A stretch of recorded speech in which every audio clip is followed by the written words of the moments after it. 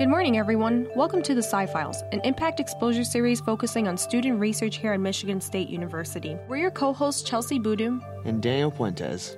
This summer, our theme is focusing on the relationship between graduate student mentors and their undergraduate student mentees. Mentoring is an important part of research and helps students develop into the scientists of today. Now we're joined by Courtney Larson and Katie Kurchinski. Katie, can you please introduce yourself a little for us? I'm Katie Kurchinski. I'm a master's student here at Michigan State in the Fisheries and Wildlife Department, and I used to be an undergrad working with Courtney my senior year, way back 2016-2017. Nice. So then what is your research about? I am looking at the diets of fish in Lake Huron. So I'm looking at the spatial patterns and temporal trends and what they're eating. So what kind of fish like lake trout or salmon are eating and when they eat it and where they're at when they eat those fish. How do you record that and measure it? So we go to fishing tournaments and we cut the stomachs out and then we bring them back to the lab. And once we get them there, we cut the stomachs open and identify the fish based on external features if we can, so like coloration and everything. And if they're too digested, we'll look at some of the bones. So one of the really good bones we look at is called the chelythra, and it's connected to the pectoral fin, and it's really good for identification because it's different between all the species. Are you looking at the fish that were digested by the bigger fish? Yes. Oh, okay, now I understand. How does the color matter? So different fish look different. So like yellow perch has stripes or bars on its side, and other fish don't necessarily have that. So if it's not super digested, we can still see that and just identify the fish based on what it looks like. Could you please elaborate what is the purpose of this research for me? So the DNR, or the Department of Natural Resources, makes models that kind of figure out how many prey fish the predators are eating. So like, are lake trout eating a bunch of alewife or a bunch of gobies, and how much of it are they eating? And a big part of that model requires data about what the fish are eating and how much they're eating, and that's kind of old data right now, so my project is updating that to better the models. That's interesting. You went from learning about streams and microorganisms with Courtney, and now you're working with lake and fish. How did you make that transition? So a lot of it is all community structure. So when I was working with Courtney, we were looking at how communities differed between different sites, and now I'm pretty much looking at how communities differ between different fish. We'll direct this question towards Courtney now. Courtney, what was Katie's role in your research on the shredders? So Katie played a really important role in my research when she first started helping me out with my own identification of macroinvertebrates and participating in lab activities. And while we were discussing our research, we started bouncing off ideas and kind of allowing that creative scientific process to happen, and got interested in what some of the drivers of these differences in the shredders and other groups of invertebrates and streams are. So she developed her own project independently, which she actually applied and got funding for, which was really awesome, and could then go through that whole process of the field work. We were out in the stream together some days. The lab identification process, which was really long and tedious, but eventually got us to that final product of a conference presentation. Can you tell us a little bit about what that research consisted of, Katie?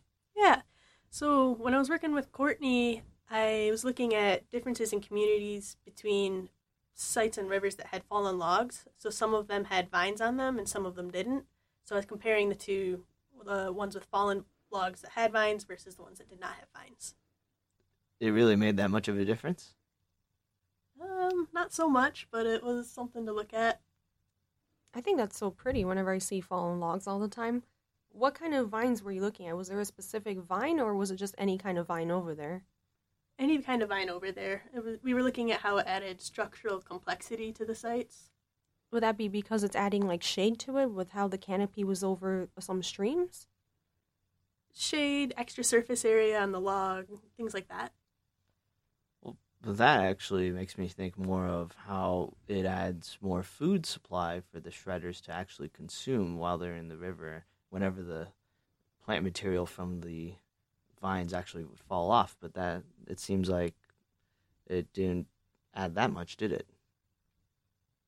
We didn't see many leaves on the vines, but we saw a lot of leaves like getting trapped on them when they would float downstream. Courtney had mentioned that you presented at a conference with her before. Did you guys get to publish anything together? We did not. I haven't quite finished the actual analysis on that data yet. I got kind of caught up. I got a job in Alaska the summer after that, and then I started grad school, so I haven't quite had a chance to finish that part of it. So it sounds like you've been all over the nation when it comes to performing this type of fisheries and wildlife research. Yes. And what did you do over in Alaska? So when I was in Alaska, I was looking at the habitat use and abundance of juvenile salmon in glacial streams. So it was pretty cool. We got to go around and trap a bunch of salmon in little minnow traps and evaluate habitat. So we looked at like how much water was flowing through a site and different brush and pebble size and all sorts of stuff. That's wonderful. Was that through MSU or another program? I was an intern for the Aquatic Restoration and Research Institute, which is a nonprofit based out of Talkeetna, Alaska. Cool. And where are you working with now? Are you at KBS or are you at MSU, the main campus? I'm at the main campus at MSU. But you have to travel to Lake Huron, right?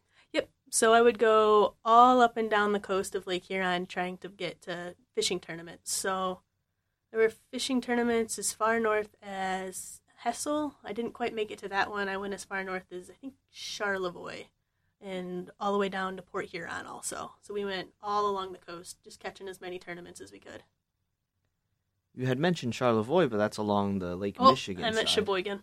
Oh. Yep, nope, that was Sheboygan, not Charlevoix. Oh, okay, cool. People don't want the stomachs of the fish, I'm assuming. Like, when these fishing tournaments happen, do they just throw all the fish, like, to the side? Nope. So most people keep the fish, although quite a few are donated to charity. But nobody uses the stomach for anything. It's not good for eating or anything like that. Usually it would just get thrown out. So we'll just ask if we can take the stomach either before or after they're done cleaning their fish.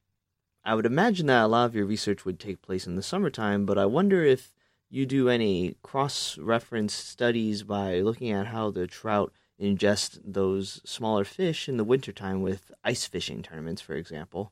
So there are a few fishing tournaments in the winter, although there's not many. We weren't able to get to any of the tournaments in the winter, but that's something we're looking at doing in the future. But we just didn't get to it this past 2 years. What do you imagine would be the difference in the contents of a trout's stomach versus winter versus summer? I imagine we'd see a little bit of a difference in composition. We're seeing some seasonal trends right now. So like in the spring, we see a lot of round goby, and in the summer and late fall, and in the late summer and early fall, we see a switch to rainbow smelt. So I'd probably expect to see that switch back to round goby. It'd be really interesting to see when that switched, though, and if there was anything else that we don't see commonly in the summer that they eat a lot more of in the winter. Do you happen to go along only Lake Huron, or do you happen to look at the streams that may come across Michigan to Lake Huron or something like that? So I'm just looking at fish that are in Lake Huron. You transitioned from a fisheries and wildlife internship in your undergraduate career to now you're doing a thesis on fisheries and wildlife. How did your undergraduate mentorship with Courtney affect your future? Like, did you always feel like you wanted to go to grad school, or did that really solidify it for you? So I always kind of knew that I was going to go to grad school. It's just one of those things that they're always telling you you're not going to be able to get as good of a job or as permanent of a job if you don't go to grad school. In my experience with Courtney, it really solidified the experimental and the research process in my mind. I had done a couple of projects and worked at a couple of other labs before working with Courtney, but with her, I really developed the whole project from start to finish, and kind of felt more like I knew what I was doing and felt more prepared to go to grad school because of it. And Courtney, how did you guys come together to organize the project? Was Katie one of your first mentees, or had you had experience before that? So Katie and I met while we were both taking the same course, aquatic entomology, taught by my advisor, Dr. Benbow. And that established a friendship and just being able to talk passionately about how much we love aquatic organisms and how much we love aquatic insects. And so that friendship developed into a mentorship by, like I said, taking her out to do field work and looking at samples and discussing potential research opportunities. And what was really awesome about this opportunity with Katie is that it was the first time I had taken someone with me to a conference that was presenting work that I had helped them with. And that was one of the proudest moments I've had, showing some of the professors that I knew from other institutions and see every year at the conference to say, not only am I giving a talk, but someone who I mentored is giving a presentation. And that was great to see how supportive all those people were about me supporting someone else and kind of going to that next level of my career. Really? Don't put me on the spot like that. No, that's a great thing. Okay, cool. Congrats. That's a really proud moment. Katie, have you ever felt that moment? Like, have you ever mentored someone now, too? So I have begun to mentor a few people. I had 7 was the most I had at a time working for me in my lab. I haven't been able to help anybody with a poster yet, but that's a next step for future me. It's been really cool to see some of the techs learn, though, from not being able to identify any fish to be able to finish 20 or 30 stomachs in a day. So you can go from like doing 1 or 2 in 8 hours to 20 or 30, and it's a really cool process to see.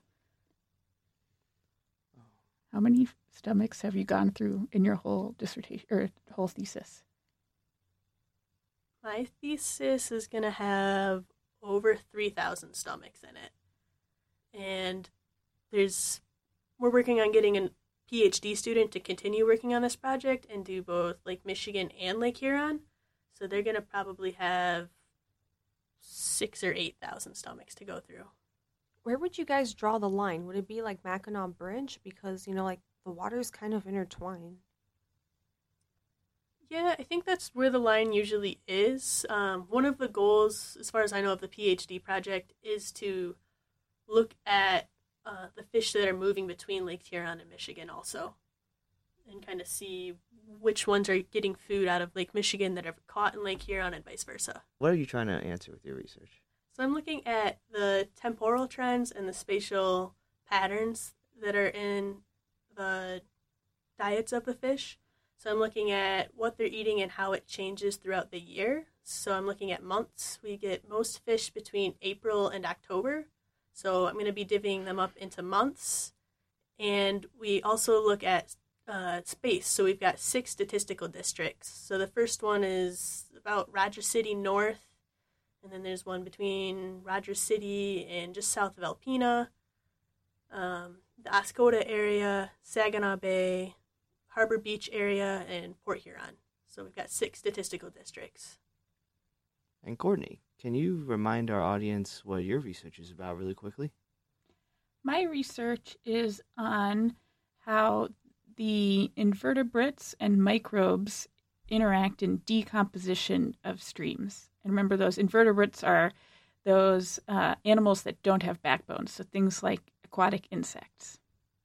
Really cool topics that you guys are both studying now. Do you ever see any chance of collaboration, or do you guys collaborate with other laboratories in your department?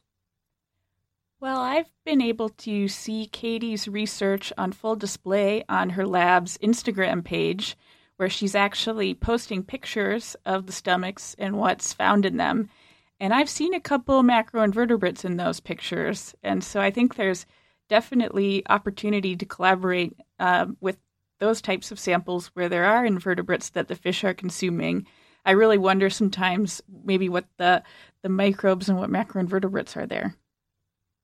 That would be a really interesting thing to look at. And what's the Instagram so people can follow?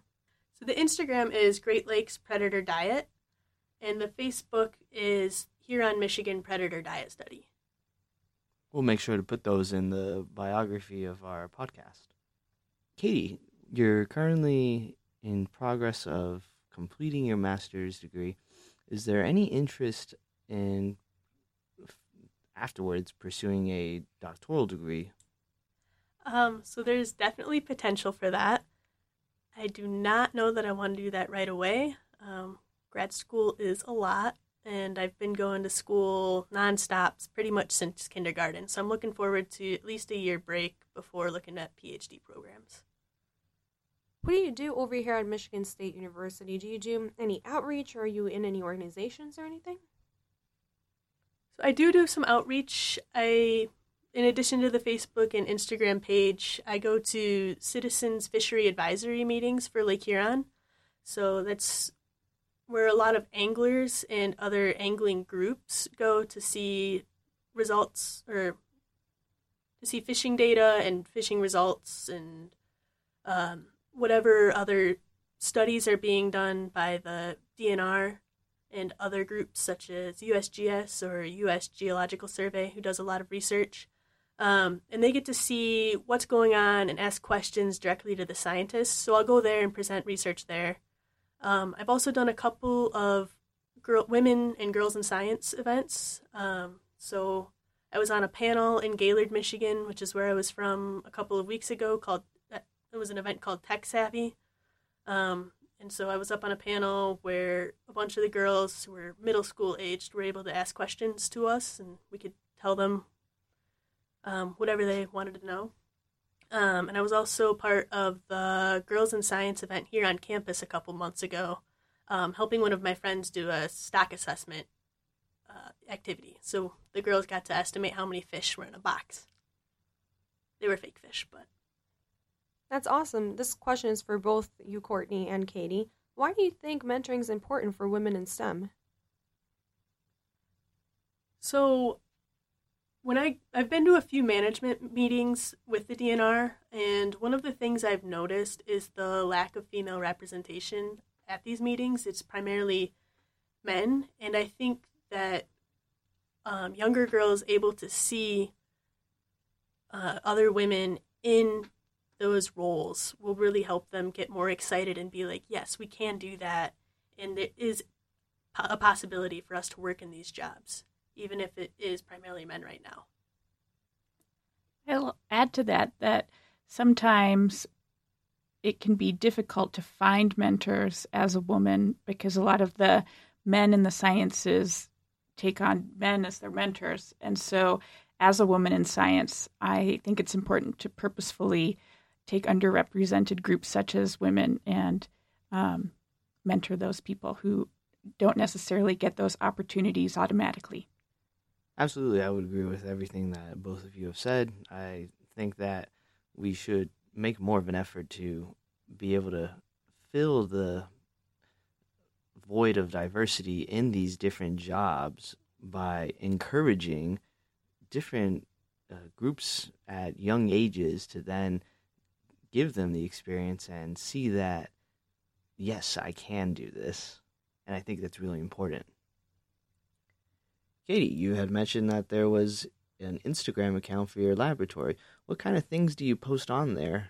So we post a lot of pictures of the actual stomachs that we see and the different prey items we find in them. Sometimes we find cool hooks or bait that's used, like we found some cooked shrimp and some steelhead. So we'll post pictures of the cool stuff we find. Every now and then we'll post pictures of the techs and what they've been doing. And also, if you go way back towards the beginning, we had a whole overview of the process that we have. And so you can see step by step what we do when we get the stomachs into the lab. How often does your lab discover plastic in the stomach of these fishes? Not as often as I expected to. We see it in a couple. We see hooks more than we see plastic. So kind of off the topic of plastic, but the coolest thing we've seen so far is a bird leg. And we took that to the ornithology lab here and found out it was a robin. So that was a really cool find. Not what we expected, but it was pretty neat. Did the fish eat the robin or just happen to catch a wing?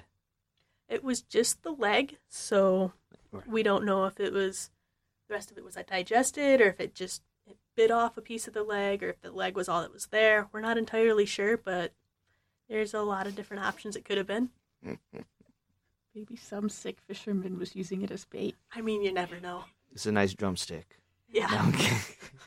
Anyways, does everyone in your lab dissect the fish stomach, or do people have different roles? Like, how do you guys define the roles of the mentors and the mentees in there? Because we had so many different stomachs to go through, everybody's job was to process the stomach. In addition to that, they also all entered data and checked the data to make sure it was entered properly. But their primary role was to identify the contents of the diets. What are some challenges that you guys face sometimes? Having super digested fish makes it very difficult to identify. So sometimes we'll just have a couple of vertebrae, and that's it. And usually we can't identify those fish. So that's one of the big challenges. And identifying the fish that are partially digested enough where we're still able to identify them, that's a huge learning curve. So the first month or two is usually pretty tricky when you first get started. But after that, you can just kind of go. Thank you so much for joining us, Katie. Good luck on your research and your master's. Next, we're going to have Michael Orbain join us, who is an undergraduate that works in Courtney's laboratory. Welcome, Michael. Hello. Thanks for joining us today. I was wondering, could you please tell us what is your research that you do at Courtney? Well, in Courtney's lab, I mainly just look at samples of leaf litter. At first, we take them out of the freezer with samples that she collected, and I look through them, mainly looking for macroinvertebrates that may be found in the river systems. And then once I find that, I separate the leaf litter into like two different piles. One for like microprocessing later. I'm not really familiar on the whole process of that. And then the rest of it, we burn. I'm not exactly sure what that has to do with the research, but I do remember Courtney saying that she was playing with fire a while ago. Courtney, could you help explain to our listeners the parts that we're kind of confused about, please? So we take weights of these leaf litter because we want to know how much has been decomposing in the stream. So we take a weight before they get put in the stream, and then once they get taken out at different time points. And the thing about those weights is that we want to know what part of the leaves is this nice organic matter that the macroinvertebrates can consume and is active in the ecosystem. And so we burn it so that all of that nice organic material gets burned off, and we can take the difference in those weights to determine the weight of the organic material versus the stuff that's not organic. That makes complete sense. yes, thank you for that. Well, Michael, what motivated you to get involved with this research in particular? Well, I was actually in a Bio 2 lab last semester, and my TA mentioned an opportunity about one of her friends working in a lab, and I actually really liked the TA. I thought she was very interesting. I liked her research with polar bears in, I think, Alaska, if I'm mistaken. But I remember emailing Courtney. I was like, I'd just be interested. I was looking at, they had like a kind of a website for Dr. Benbow's lab, and it just kind of was really interesting. That semester I had taken a class on invertebrate biology. So when I was taking that class, I was just, a lot of the stuff you see about the critters all the time, and you just know about them now. It's just crazy, like knowing like that ticks are arachnids, or like daddy long leg spiders, like having like, it's like a weird like, their eye sits on like a tubercle or something. It's like a weird like stand. It's just all like little stuff that I just thought was interesting. So when I saw that Courtney had an opportunity, and I was most interested in the stuff dealing with macroinvertebrates, I was like, hey, this just sounds like something I'd be interested in. So I just sent her an email. What particular macroinvertebrates do you guys look at? I've only come across like a select few in leaf litter samples, mostly stoneflies, mayflies, caddisflies. But I think it's interesting because you just kind of look through and you never really know what you're going to find. But I think they're just all really cool in general because it's just crazy how like organisms like that just can exist in like underwater and leaf litter. Like you just never think that that'd be really an ecosystem where you could find a community of animals. Have you had a chance to go out yourself to go and collect some of this litter, this leaf litter with Courtney? No, I haven't. It's unfortunate. When at the end of the spring semester, I had just come back from a study abroad, and I had a plethora of free time because this university spring semester was still ongoing. However, mine had just ended. So I was in the lab with Courtney, I would say, every day, every other day of the week. And I was like, it was really cool and stuff, but then when she had the opportunity to take out leaf litter samples, I believe I missed that because I actually had a job come up this semester, and now I'm like never available, so it's really unfortunate. But I'd really love the opportunity to do that. That sounds really fun. How long have you been working in the lab with Courtney? Just over a month, I'd say. Nice. You've only been in the lab for a month, but it seems like you've learned a lot. What do you hope to learn? Like, do you hope to have your own project? Well, mainly Courtney's been trying to help me work through identifying the macroinvertebrates through like dichotomous keys, which is just basically like, oh, does it have this? Then go to step this. Does it have this? Basically, and I really hope to kind of be versed in my macroinvertebrates because I feel like that'd be a really cool skill to have, especially in my field. As far as it goes to my own research or like my own lab, I feel like I'm not necessarily like comfortable forming up my own hypothesis yet. I feel like I need to know more, try to figure out really what I want to look at. And I feel like working with Courtney and working at these other labs in my job I feel like it could really help me figure out what I really want to do. Well, you said labs like plural. You're working in another lab too? Yeah, my the job I work at this summer, I'm a lab technician for Dr. Jean Tsao. She deals with ticks and Lyme disease in Michigan. So in this lab, for example, I'm going out tomorrow, and we're going to the Eastern Upper Peninsula, and we go out and we take these like cloths, and they're attached to like a pole and a string on both ends, and you drag them through like leaf litter and underbrush in efforts to like catch ticks. And the whole goal of this lab is to try to figure out like the course and the basically how far Lyme disease is spreading across the state of Michigan. Because if you guys haven't really figured out, or not figured out, but if you haven't really been informed, but Lyme disease and ticks are relatively new to the state of Michigan. They're kind of coming in from the west.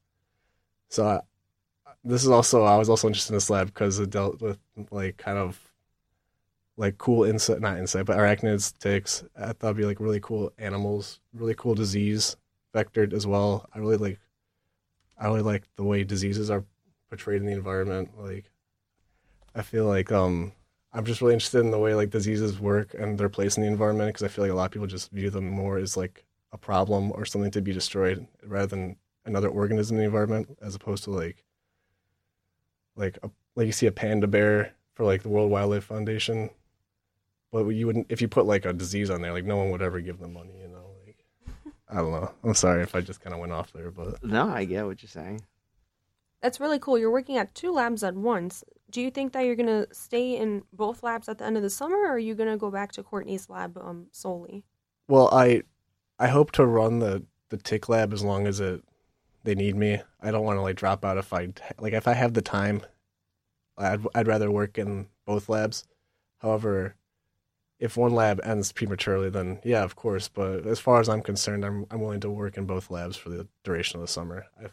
I feel like that's what I really wanted to spend the summer on, less of like relaxed time, more trying to like figure out what I want to do. And I really hope to figure that out in both these labs. And if I can add to that, as a mentor, I think it's wonderful that he's working in two labs and is getting this awesome experience with a really big lab, with a large field experience this summer, where we can do more smaller one-on-one mentoring with the identification at other times. And so I think they're very complementary experiences that I'm glad he gets to enjoy. Do you both ever sit down and kind of try to manage your time and when you are going to meet and plan out your experiments? It's been really kind of shoddy lately. My availability has become sporadic because of this tick lab job. There's really no like schedule. It's not like I come in like Monday 8 a.m., leave Friday, or leave at 5 in the afternoon or anything. It's basically I'll tell you what I'm about to do tomorrow. I'm about to leave for the Upper Peninsula, and then I'll be gone until Friday, because I'll be up there hitting site and site and site, camping, site. So if I were to come back to East Lansing every day, I would try to find a time where I would be available. for example, like this past weekend, I was able to come in on Saturday. But that's because like I was gone this entire week, and me and Courtney were just trying to find a time where I could come in. And my only regret about taking this second lab job is that I couldn't be in Courtney's lab more because I just feel like it kind of dropped off the face of the earth. But Well, it's nice that Courtney's so understanding. yeah, it really is. I really appreciate her for that. Courtney, what has your experience been mentoring a new undergraduate student to the laboratory? I really love taking on undergraduate mentors because they bring on such a exciting energy. I can tell how passionate Michael is about invertebrates and how excited he is to learn about different structures and looking at them under microscopes. What's awesome about working with them is that everything is new and exciting. And so one example is that Michael was looking through leaf packs and was like, what are these sticks? What are these sticks? And I go, well, that's a caddisfly case. And he could not believe that these caddisflies lived inside this huge tube of sticks and rocks, and it was really intricate and beautiful. And so showing him that for the first time was really exciting, and now I can't wait for him to see one that's actually alive and not preserved. Whenever they're alive, aren't you worried that it's going to get on you and like under your skin or something? Because I'd be freaking out. I'm going to go ahead and say that working in this tick lab has really made me not fazed by stuff on me, because I've literally like been in the car and I've like seen like ticks crawling on me, and like despite the risk that they pose to my health, I'm just like whatever. Like, as a kid, I totally would have, like, if I was afraid of butterflies as a kid, like anything creepy crawly would freak me out. But I feel like working closer with these animals, or like trying to understand how they work and not just being like ignorant to like their nature, I feel like I've really become comfortable with like handling them, or not necessarily handling them, but like being around them. What have you learned in these labs that you would be able to apply to the other lab, vice versa? I suppose mainly it's just kind of working in a laboratory setting, I would say, or working with other people. I feel like when you're in like a university lab or anything, you never really get to feel how it is in like an actual research lab. Like, for example, in like a university lab, you'd mostly like the peer lab partners are people who are just there for like just getting the credit, or they're just there to show up. But I feel like in a research lab, people are more, for the lack of a better word, like into their work. They're more focused and everything, and they're more interested, I should say. So just to clarify, when you mean a university lab, you mean like if I were to take like BS 161, Bio 1, or Chem 141, or not 141, but the Chem 161 lab, like. Gotcha. Like, nothing against those classes. They teach you valuable skills. They teach you valuable skills. We get that. It's a difference between a class and people getting paid to do the research. Yeah, exactly. What year are you in? Are you a sophomore, junior, senior? I am going into my senior year. Nice.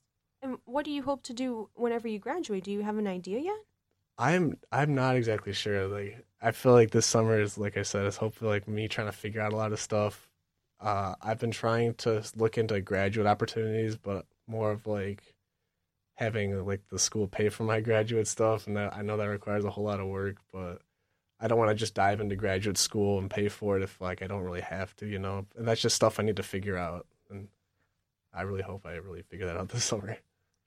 And I would agree that that is a thought that a lot of undergraduates here at Michigan State University are constantly thinking about when they're preparing for life after their undergraduate career.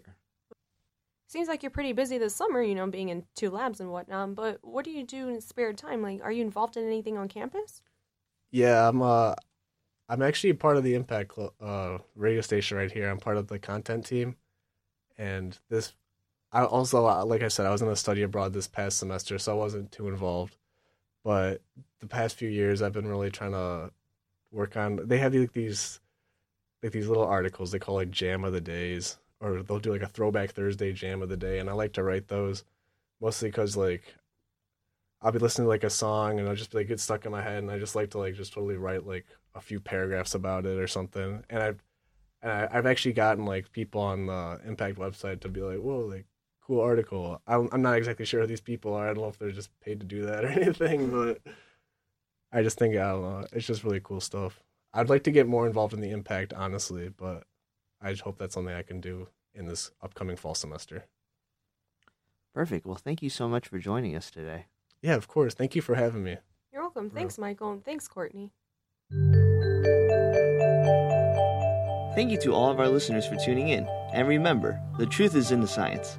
If you're a current or visiting undergraduate student that would like to be interviewed with your graduate student mentor, please reach out to us at scifiles@impact89fm.org. See you next week on the Sci-Files.